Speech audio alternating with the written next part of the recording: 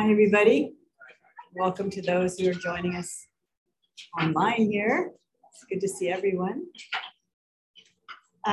Today I'm going to be doing another sermon about birds. Remember the last bird sermon I did on the lyre bird that can mimic anything, like literally any noise, and sound exactly like a recording of, crying baby or a chainsaw or whatever, and how we were kind of marveling about that. But yet, what's the point of amazing, impressive stunts like that if they don't really feed us, if they don't really make our lives better? So the last couple of weeks, Julio has been telling us about this crow that visits him, just an ordinary crow. And he says that he would sometimes feed the crow like peanuts, and I forget what else, Julio, do you feed it? Just, I guess, I can't see around the corner. Anyways, he said he would feed the crow peanuts, and then the crow would bring him things. And I'm like, are you serious? It's like, yeah. And I'm like, I wonder, how could that be? And well, he said, well, I'll show you. And so he sent some photos. And we're going to show those really quick. I guess, I don't know how many things this crow would bring him, but it would like follow him around and then bring him stuff. And so this kind of inspired me to look into the story of Elijah, who, as many of you might know, or some of you might know, was fed. Elijah the prophet was fed by ravens, which I think are almost synonymous with crows, ravens and crows. At least they're in the same family. So this is one of the items that this very thankful crow brought to Julio.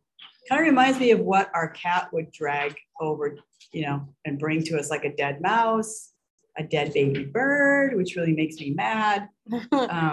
Just things, and then Smokey, our cat, would yowl, like to make sure that we realize, oh, here's another thing that was brought. This is like Julio's front porch. Yeah. Right bones. There. Bones. All the time, though. Just what he wanted, right? And this was, I guess, the crow's way of being thankful for the peanuts and stuff, and he would know who Julio was, right? Yeah. So birds are smart, and like we saw with that lyre bird, they can do a lot of pretty amazing things. But this story today shows us something that goes beyond that, and is really pretty miraculous. But how God uses ordinary, even kind of unattractive, kind of ordinary beings to bless us. So we're going to be looking at 1 Kings chapter 17, which, I don't know, when's the last time you read Kings? This is actually an interesting book. You should read it. You're starting in the beginning of the Bible? Yeah. Oh, that's good. Yeah. I know someone else who just did that too. They're in the book of Genesis still. It takes a while. I've been reading out loud to my dog. To your dog? That's awesome. Jessica was just saying how she started reading the Bible from the beginning, and but you haven't gotten to 1 Kings yet, right? No. We'll get there. All right, this is actually a pretty long reading today, but just bear with me, and just imagine that you're back there in this story. This is a pretty cool story, really. And you could think, well, it doesn't really have to do with me, but it does if you think about it, and if you allow the Holy Spirit to breathe on it and inspire you. So let's pray for that right now. Holy Spirit, we invite you to come and to inspire the reading of your word right now. And we pray that it wouldn't just be scripture in the Bible, but that it would be living word to us that brings life and brings hope when we can feel discouraged. Right, so starting with chapter 17, verse 1. Now Elijah the Tishbite of Tishbe in Gilead said to Ahab, by the way, Ahab was a leader, a very evil leader and king at that time. As the Lord of Israel lives, before whom I stand, there shall be neither dew nor rain these years, except by my word. And the word of the Lord came to him, depart from here. So God is saying this to Elijah, right? He's telling Elijah to leave. Depart from here and turn eastward and hide yourself by the brook Cherith, the brook called Cherith, which is east of the Jordan. You shall drink from the brook, and I have commanded the ravens to feed you there. All right, so here is where the birds come in. Kind of curious, right? So he went and did according to the word of the Lord. He went and lived by the brook Cherith, that is east of the Jordan, and the ravens brought him bread and meat in the morning and bread and meat in the evening. And he drank from the brook. And after a while, the brook dried up because there was no rain in the land. All right, I'm going to just pause here. And so what are your initial reactions about this story? What do you think about the fact that, well, I'll give you a little bit of background. Elijah was a prophet, very famous prophet, and he was persecuted because of his words that God gave him to the king, Ahab, who was very evil and worshiped all kinds of disgusting things and called everyone to do the same. Elijah was a really bold prophet, and he was obedient to God's word no matter what. And that caused him to have to flee. So we could think that just because we're Christians, that we have automatic protection 24/7, right? A lot of people say, I'm a Christian, nothing's going to happen to me, you know? And while I believe that Christians do have protection as children of God, I feel like we still have to be wise and we have to follow God's word. So if God says, get up and go, we better do that, because that means we're not safe where we are. We are Christians, but that doesn't mean we don't have the same kind of, doesn't mean that we're not vulnerable like everybody else. So, you know, he was told to go live in the desert. And even though that the whole land is being dried up, because that's what God has said will happen, that was a consequence of what happened with King Ahab. The problem here is that Elijah, even though he's a man of God, he is suffering like everybody else in the land, not having water, not having food, but God is going to still take care of him. But how does he do it? He does it in a really strange way. I mean, he could have said, well, there's this really wealthy family over there. They have a guest house. They have, you know, an extra donkey. They have, you know, servants that will take care of you. You're just going over there and you're going to be safe for the next couple of years of drought, because there's drought that was predicted for years, not just like a couple of weeks, or a couple of months like we've been having here, but like years. That's not how it worked out. It's like he was told to go into the desert and that he was going to drink from this brook and that ravens were going to feed him, which they did. So apparently God uses really strange and very humble means to take care of us. Sometimes they're almost shocking to us because we're thinking, why would God take care of me in this way? Have you ever have that happen to you where you felt like God was watching out for you, but it wasn't like with glitter, bells and whistles, it was more in humble ways, like through humble people or humble circumstances? Well, this is what happened to him. And it just makes me really curious. I'm like, God could have done anything, but why did he choose to take care of Elijah this way? Well, the story goes on. It says, though, at the end that even though the ravens were bringing him meat and bread twice a day, that after a while, the brook dried up because there was no rain in the land. Well, yeah, duh. I mean, it was a drought, right? But why didn't God know that and say, look, the drought's going to come, just stay over those people. I'm going to like bless that household and it's going to be fine. You just like ride out the storm over there. Suddenly, the thing where he was called, the place that he was called to be a fugitive, where because he was a fugitive. He was running away from someone who was trying to kill him. That situation dried up, literally. So like we can think, well, where was God then? He could have thought, where was God?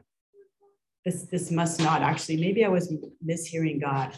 And besides, like, who's gonna, like, ravens and that?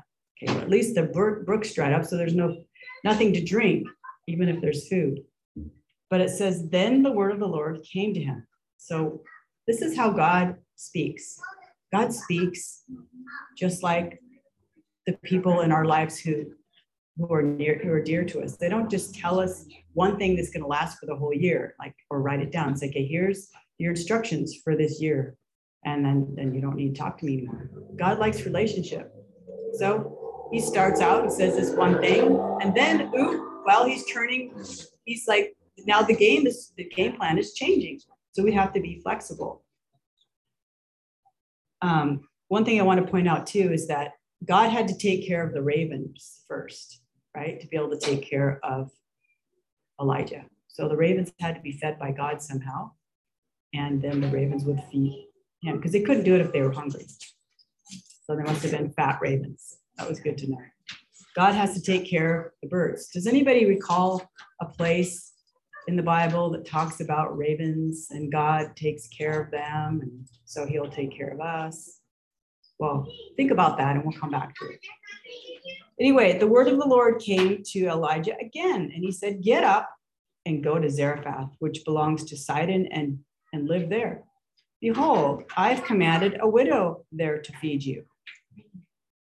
So what would you be thinking if you were Elijah? Get up and go to this place, and you're going to live over there, and a widow's going to take care of you. Well, maybe she's got a nice place. Good setup. Okay, good. At least I'm not going to be by this brook. I'm not going to be like eating food out of the beaks of ravens anymore. I'm going to be just eating normal food. All right. So there it said he arose and he went there. He went to Zarephath. And when he got to the gate of the city, behold, a widow was there gathering sticks. And he called to her. He must have known, oh, that's the widow. That's the one. I could just tell. She's got the vibe of the one that's going to provide. She's gathering sticks. He said, bring me a little water. He's probably pretty thirsty by the time he got there. Bring me a little water in a vessel that I may drink. And as she was going to bring it, he called to her and said, oh, and by the way, bring me a little morsel of bread in your hand. I'm pretty hungry. I've had a long journey. And she said, as the Lord your God lives, I have nothing baked, only a handful of flour in a jar and a little oil in a jug. And now I'm gathering a couple of sticks that I may go in and prepare it for myself and my son, that we may eat it and die. So what would you be thinking if you were Elijah right now? This is like, it was looking like it maybe was going to be a better arrangement than the ravens and the brook, which dried up. But he was hungry and thirsty. He gets there, he asks for a little water and some bread. And she's like, hey, this is my last meal. This is all I have. And I'm just getting these sticks so I can make some bread, and then we're going to die after that because there's no more food. I mean, after all, we're in a drought time. There's no water to make. I mean, that's it. Why would God do that? Why? Why? Have you ever been in a situation where you felt God was sending you somewhere, and you get there and think, this can't be right. I must have gotten this wrong. This is just freaking weird. And this is embarrassing. Like, he asks for food and she's like, tells him straight up, I can't. I mean, I can't. And Elijah said to her, get this, what he says to her, do not fear, go and do as you have said, but first, make me a little cake of it and bring it to me. And afterwards, make some for yourself and your son. So first, you got a little bit left. I'm fine with that. I'm really hungry. I'll be fine. Just give it to me. And then after that, if there's some leftovers, you and your son can have some. But you have to bake it again. But you'll have to, just me first here. I'm the priority. I don't think I can't imagine me saying that. Although he's probably pretty hungry, but he must have been so compelled by God. I mean, he's used to hearing God's voice. God must have really convinced him that this is what he was supposed to do. And this is a very weird thing. If I was God, I probably wouldn't have done it this way, but I'm not God. So we're learning some stuff about God that's quite surprising, right? So this is what Elijah continues to say. Are you following? Are you in your Bibles? In the skinny ones, it's page 274.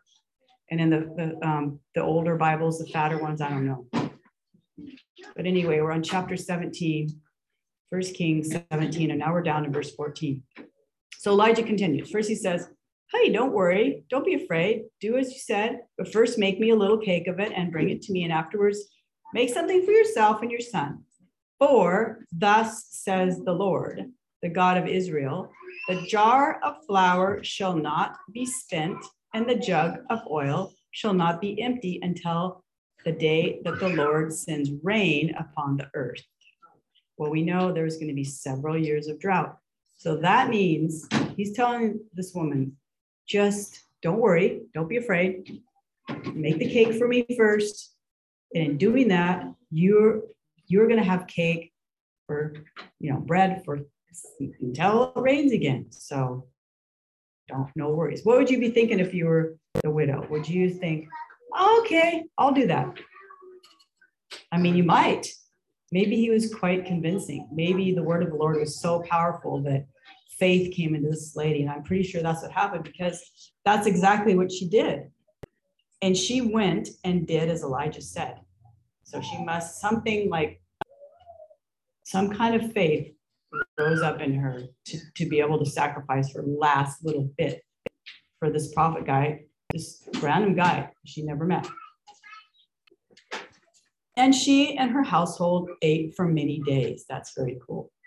The jar of flour was not spent, neither did the jug of oil become empty, according to the word of the Lord that he spoke by Elijah. That is amazing. If you have been provided for in ways that you can't explain normally, you can see that this does happen. Maybe it's not like a jug of oil that literally doesn't run out, but it could be provision that just keeps coming. You don't know how you manage to make your bills, how you manage to, make ends meet, but somehow it's happening. And it's because God himself is taking care of you, even in hard times. Okay, so we just have a little bit more to read, but this is a cool story. It doesn't end here. The drama increases, actually. The plot thickens. After this, the son of the woman, the mistress of the house, the owner of the house, became ill. So that son that, just had the meals and stuff, little guy, he got sick, and his illness was so severe that there was no breath in him. In other words, dead. I mean, if there's no breath, I don't know how he could be alive. I think that's another way of saying he died, I think, or passed out. I don't know. But anyway, and the woman said to Elijah, what have you against me, O man of God? You have come to me to bring my sin to remembrance and cause the death of my son. So she's thinking, my son died. It must have been because I did something bad. So she knew she'd sinned, like all of us knew. Don't we sometimes think that when bad things happen, it must be because we did something bad? We must deserve it. We must not be, getting close to God enough. We must not be generous enough. We must, we did that thing that we hid and blah, blah, blah. We didn't do the thing that God wanted us to do. Anyway, whatever sin it was, she felt like it caught up with her, and that's why her son died. Even though she was promised, even though she still had the oil and the flour that's, it's like continuous. This is a really weird story, I have to say. And he said to her, give me your son. And he took the boy from her arms and carried him up to the upper chamber where he was staying and laid him on his own bed. So I guess there was a guest room there. That was cool. But now he's got this dead kid. Now, how would you be feeling if you're Elijah? I mean, just because you're a prophet, just because you hear the word of the Lord, doesn't mean the path is going to always be just perfectly straight. It might take some turns. You might think you heard wrong. The plan changes. Now it's plan B. First it was plan A, you're going to live by the brook. And then you're going to, okay, now you're going to go over here. Oh, that cool thing happened, all these miracles. But now this kid is dead. I mean, what's the point? This kid dies. So how can any of the other stuff matter? Right? At least that's how I'd feel if I was like a visiting missionary and the household, there was a kid that died as a result of my visit. I'd feel terrible. I was like, who cares if the food is still going? But if the kid is gone, what's the point? And it says, then Elijah cried to the Lord, oh Lord, my God, have you brought calamity even upon the widow with whom I sojourn by killing her son? So does this sound familiar? Have any of you prayed a prayer like that? Here's Elijah the prophet. And even Elijah the prophet is kind of like the widow. He's thinking, I must have screwed up somewhere. Just like the widow was thinking that I must have screwed up somewhere. My sin is catching up for me. That's why my son is dead. He's thinking, God, why did you bring me here? What just to bring calamity on me? And starts blaming God, right? It's horrible. It's embarrassing. It's humiliating. It's scary. And he's got this dead boy in his arms. What would you do at that point? What would you do? Well, it doesn't say that he asked God what to do. He just got upset with God. He said, why have you brought this calamity on me? But then, on the other hand, he went and he stretched himself upon the child 3 times and cried to the Lord. Cried, oh God, oh Lord my God, let this child's life come into him again. This thing is knocking on him. Sorry. So he's like, why did you do this, God? But yet he ventures out with a little faith and he lays his body on top of the little boy's body. I guess he's thinking, I'm just going to breathe my breath into him somehow. And God, let this work. God's not giving him a plan at this point. He was giving him plans, specific, go live by the brook, this and this and this, and da. But at this point, when you've got a major problem, there's no word from God saying, go do that. Just came into his head. I mean, I think that sometimes things come in our head and it could be from God, or maybe it's just our idea, but what happens? Well, in this case, God goes with it. He goes with the plan, because look what happens. It says, and the Lord listened to the voice of Elijah. Well, Elijah's been listening to the voice of the Lord this whole time. What do you make of this? I just think this is so cool. Like, it's one of the coolest, shortest, coolest scriptures in the entire Bible that I just realized at this second that I said it. And the Lord listened to the voice of Elijah. Guess what? Your voice matters to God enough to bring life where there's death. Do you believe that? Do you believe that even in a case where you feel like God has let you down, you're like so distraught, you're so upset, you're so freaked out, actually, and there's no plan, you don't hear any like booming voice, you should do this. You just have an idea, you go with it, you experiment with something kind of weird, and God listens.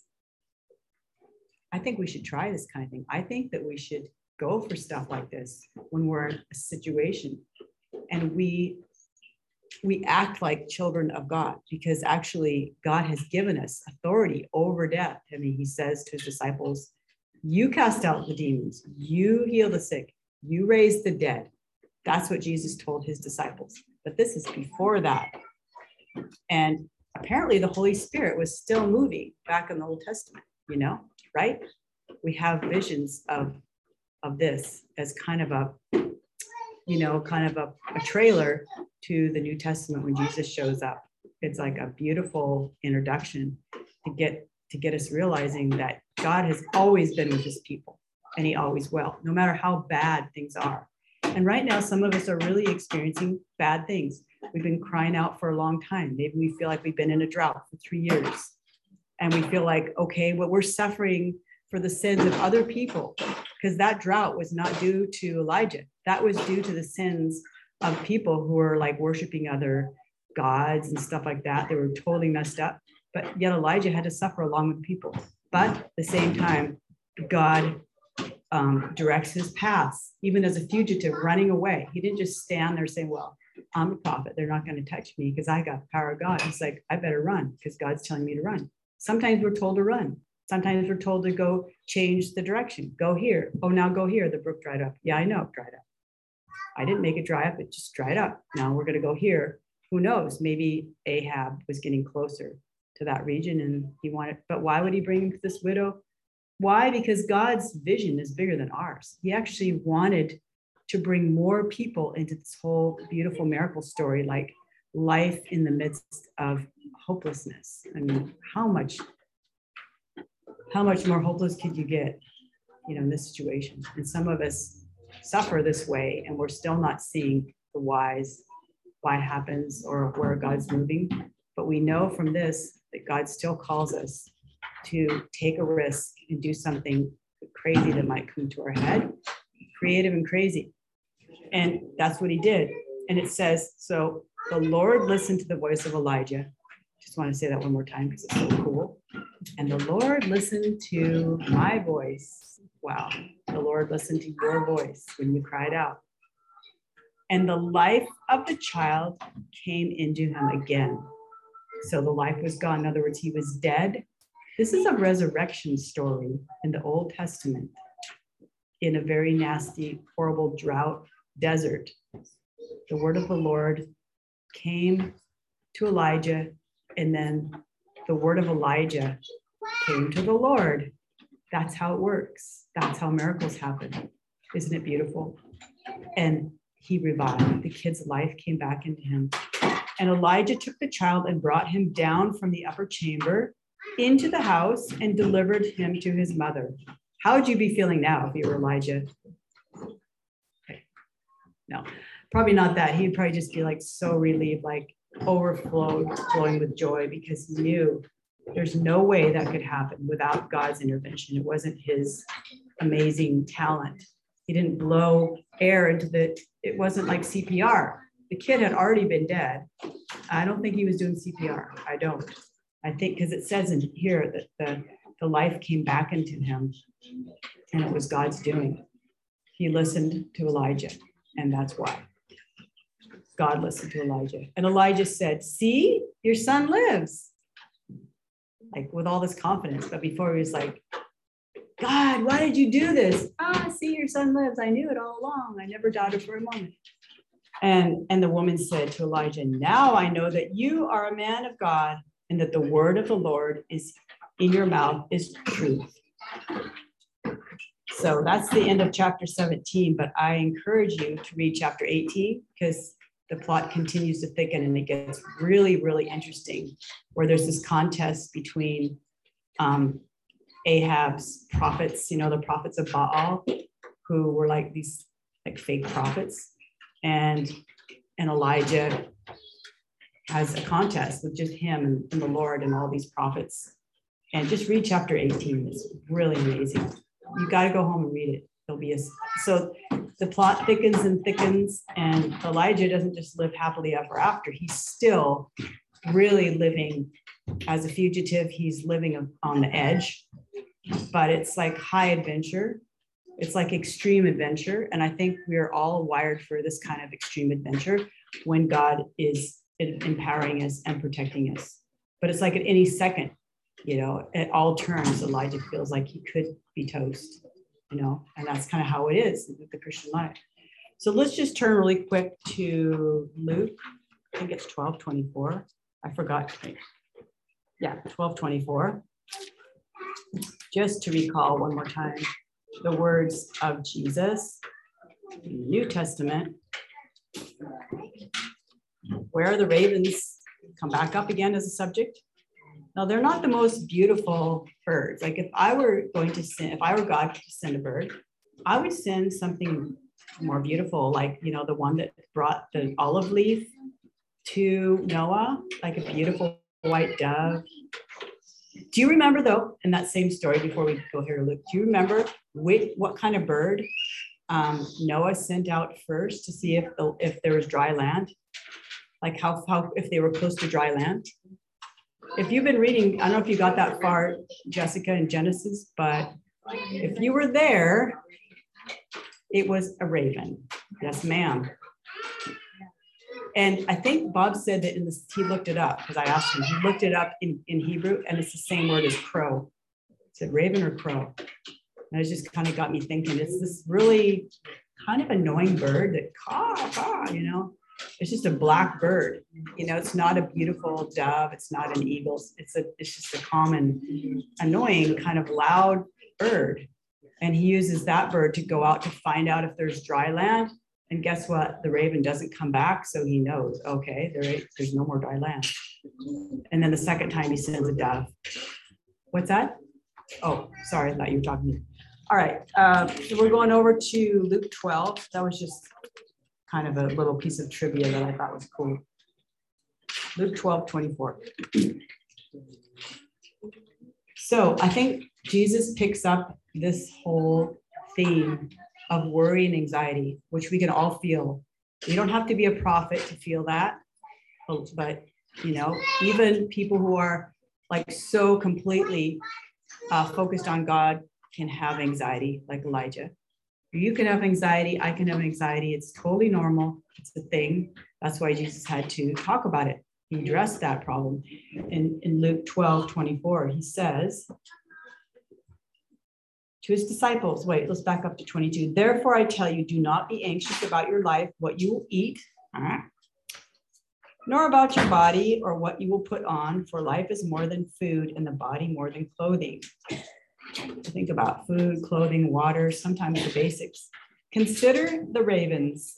They neither sow, that means they don't plant things, and they don't harvest or reap. They have neither storehouse nor barn, and yet God feeds them. Of how much more value are you than the birds? And which of you, by being anxious, can add a single hour to your span of life? If then you are not able to do such a small thing as that, why are you anxious about the rest? And it goes on to talk about the flowers, and they don't work either, but yet God clothes them. So he just says, don't worry, you know, fear not, little flock, for it's your Father's good pleasure to give you the kingdom. So I just want to leave you with those words, fear not. We come into situations where we're in pain in our body. Like right now, I'm thinking, how long can I keep standing this pain? And I know some of the others of you too are struggling with pain. We want to pray for people who are struggling with pain. Maybe you're struggling with pain in your heart from a relationship or disappointment or fear, or like just not being able to, not the thing that you've been hoping for so long, just is not coming about, you know. But it says, fear not, little flock, Jesus says, for it's your Father's good pleasure to give you the kingdom. In other words, the kingdom is everything. It's where God dwells. God wants to give us all that we need, you know, to be able to not just have our needs met, but to live life to its fullest, better than we can even ask or imagine, okay? So let's, I know there's a few prayer requests. I know that Julio asked if we could pray for him. He is struggling with some pain and an infection, but it's not contagious or anything. He just has some pain, and he would like us to pray for him. So let's do that. We could extend a hand to Julio right now. Let's pray. So Jesus, we thank you that even in the midst of our pain, that we can cry out to you in our fear, and we just release the power of the Holy Spirit to hover over Julio and to release him of that pain and that infection. And we just rebuke that and just the ways that the enemy has tried to discourage him. In Jesus' name, amen. And anybody else want any specific prayer for pain or sickness? Pray for Jason Brooks. Jason Brooks. He's doing better, but okay. Yeah. Okay. Jason Brooks, Lord, we know that distance is not a barrier for you, that we can pray for Jason right now And it's as if he were just here. So we release the power of the Holy Spirit to hover over Jason, just like it did over those waters of dark waters at the time of creation. And we just say, let there be light. Let those stormy waters calm down in Jason's body and bring normalcy and balance and healing to Jason's body, and just lift him out of despair if he's suffering and kind of worrying, like, how much longer can I do this? And we just pray this in your mighty name, Jesus. Amen. Anyone else? I have a headache. All right. Anna's been struggling with a headache for a while. So yes, we also lift you up, Anna, just like Elijah lifted up this child, and just say, be lifted out of that pain. Just rebuke that headache and just pray for balance in your body, and whatever's causing that headache to just to come under the mighty name of Jesus, because that name is the name above all names, that every knee should bow and every tongue should confess that only Jesus is Lord. That headache is not going to control your life. And those things, God, that are feel like they're controlling our lives, those things that we've been living with for too long, we just take authority in our own bodies. If you want to put a hand where you're feeling pain, or you've just been having chronic, discomfort, it's not too late. And God hears our voices, but we do have an enemy that puts barriers up for us to receive. So Jesus, we just ask that you would take down our distrust or our lack of belief that we could receive a touch from you today. And I just release healing over this little flock, and over myself included in the flock. And for those, our loved ones that we lift up to you, that feel like they're part of our body as well, we just lift them up to you right now, Jesus. And we're praying for miracles today.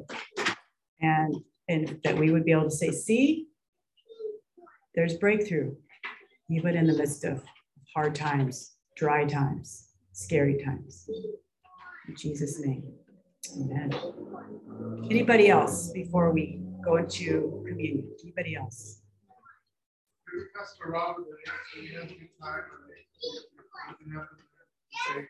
Yeah, so we lift up Bob right now as he's over in the UK, just for his jet lag, and just that he would thank you that when he was discouraged today and praying to you, that you brought an answer immediately to him. It was really cool. He was really discouraged, and somebody came right up to him when he was praying, God, please take away this discouragement. Show me that you're here, and show me what I'm supposed to be doing. And someone came right over, and thank you for that. And just pray that you would keep him safe over there and help him to have sleep. In Jesus' name, amen.